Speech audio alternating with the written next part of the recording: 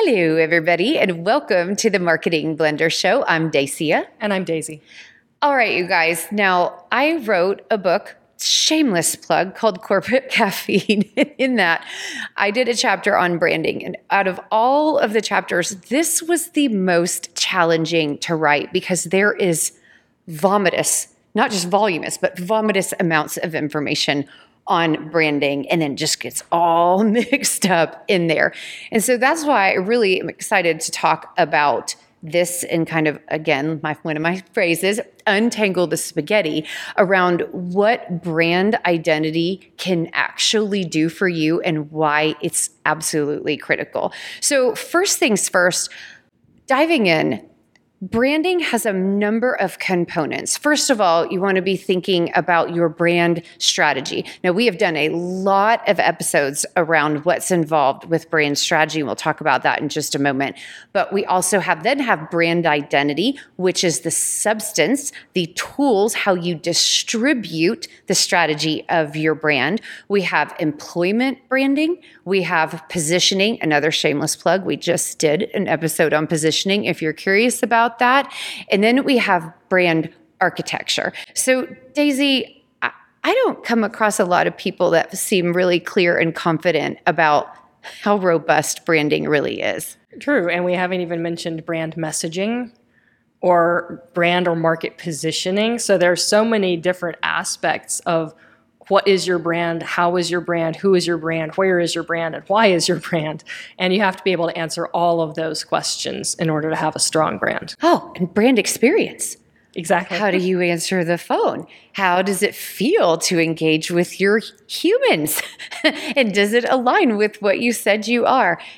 So there's a ton going into branding, but today we're really talking about brand identity. Now, really quickly, before I kick it over to Daisy, you guys, branding is not your logo. Brand identity is not your website. So, Daisy, give me an example of how much bigger is brand identity. This ad is brought to you by the Marketing Blender Lab. Marketing is hard for everyone, but small businesses are stuck with small budgets, not enough time, and too many options. SEO, social, paid ads, email marketing, live events. How do you choose where to focus? These are the top challenges I hear from entrepreneurs. You keep getting generic marketing advice that doesn't apply to your business. You've watched tutorials and tried a bunch of tactics that didn't work. You still don't have clarity on what you should focus on to get results. You don't have enough time to get marketing done, and maybe you've worked with freelancers or agencies that have let you down. You can get expert advice and start making real progress. The Marketing Blender Lab gives you an affordable way to work with an experienced chief marketing officer and finally get a handle on your marketing. We help you figure out how to reach your target audience and get more customers, what to focus on so you stop wasting time and money, and how to delegate effectively so you don't have to do it all yourself. Join me in the lab and let's figure out how to grow your revenue faster. Brand identity is, unlike what you might assume, how you identify yourself as a brand. It's how your market identifies you. It's how they're able to tell, oh, that's what kind of company this is. This is what I can expect when I'm working with them. And I know, like, and trust them. So everything that helps your target market identify you as the kind of business that solves the problem for them, that understands them, that wants to be of service to them, and that gets who they are. That is what your brand identity encompasses. Yes, yes, yes. This is how people feel about you. And that's what gets me so excited about this and frustrated, as you can see as I'm clenching my fist, is that it's not what you want to be. It's not whether you like yellow or whether you want to be this. It's how you are perceived. So ironically, you guys, you do not own your brand. The market owns your brand, and you steward what is true about you in a way that they can receive it and interpret it accurately, hopefully, and quickly if you're doing it well. So where do we start? What does this allow you to do, and where do we start when we're talking about brand identity? I always like to start with understanding that identity is answering the who you are as that brand character. And this comes back to storytelling. It doesn't matter if it's the copywriting or if it's the visuals or if it's the sound effects you put on your podcast. Everything that you're creating is telling a story about the character that you are in your customer's story. And this is, I know, a topic you love to talk about, Daisy, which is archetypes. And those are the universally recognizable characters in a story. Yeah, so get ready. Here comes the nerd in me. But Jungian archetypes are classic from psychology. And traditionally, there's 12 of them. And basically, they're the 12 most common characters, as Daisy mentioned, that you would see in a movie or your favorite story. Are you the artist? Are you the sage and the guide? Are you the hero? Are you the ruler? Maybe you're the lover, the creator. So there's 12 standard archetypes. And the reason these are so powerful is because people automatically understand them. Subconsciously, we naturally orient to these roles in our lives and we understand what these type of relationships look like. So when you are able to communicate this across all of your touch points and through your team, it becomes really, really well received and very easy to scale. I hate the word easy, but it really is where people can grasp it. And that means grasp it in the market, but also grasp it internally as you continue to grow. Now, there are nuances, and we don't have to dive into those now, but a brand archetype can be incredibly exciting for a team to kind of throw their shoulders back and say, that's right, that is who we are. And man, the energy that can get behind that and how you distribute that is really exciting and typically really well received by a market.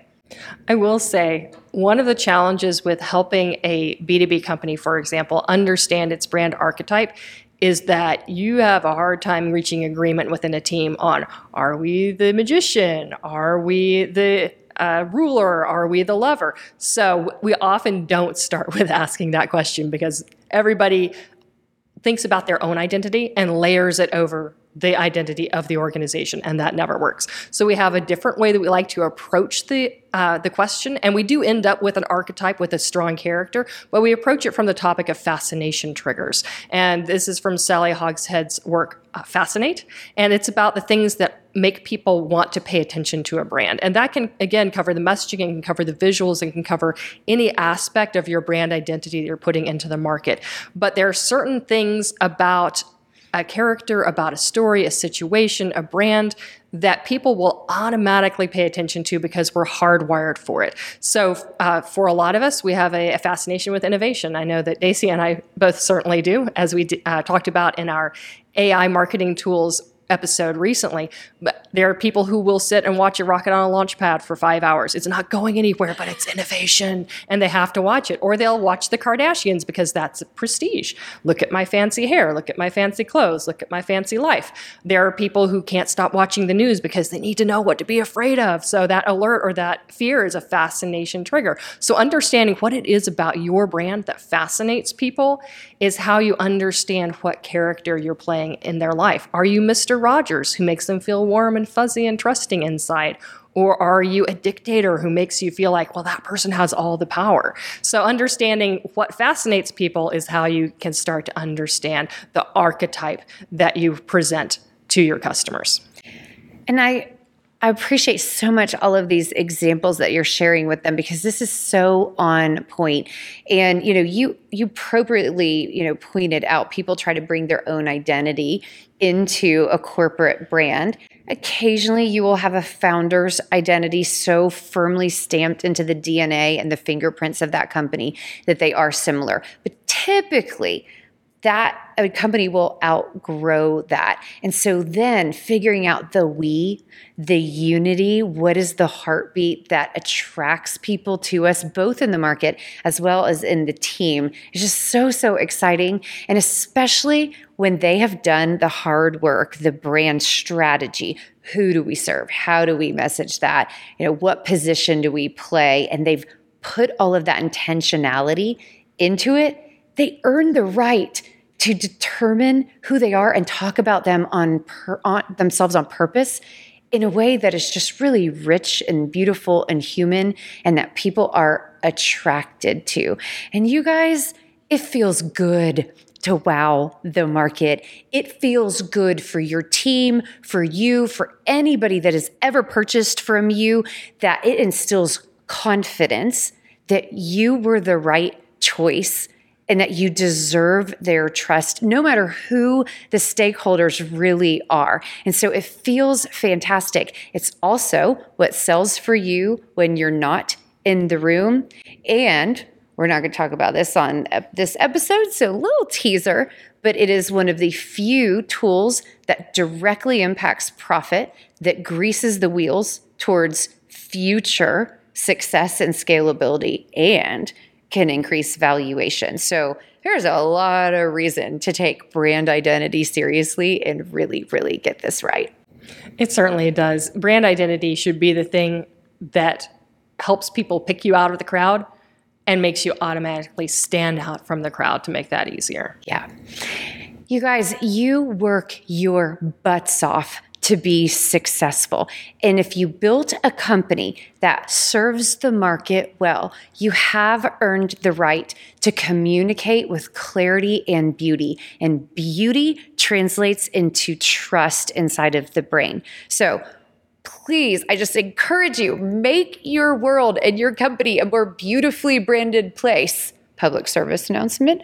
But in all seriousness, thank you guys so much for watching. We are going to link a ton of tools below because we geek out on this stuff and have been doing this for a long time. So you're going to see some resources down below where you can run some workshops with your team, or if you ever need us, please reach out because we love to facilitate these conversations for great companies.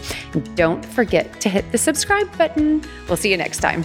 We hope you learned something today that will help you succeed with your marketing. And if you liked what you heard, definitely give us a thumbs up and a subscribe. Don't forget to check the show notes. We're sharing free tools and resources there. And you guys, we would love to hear your comments. So drop one in or send us an email and maybe we'll use your topic on a future show.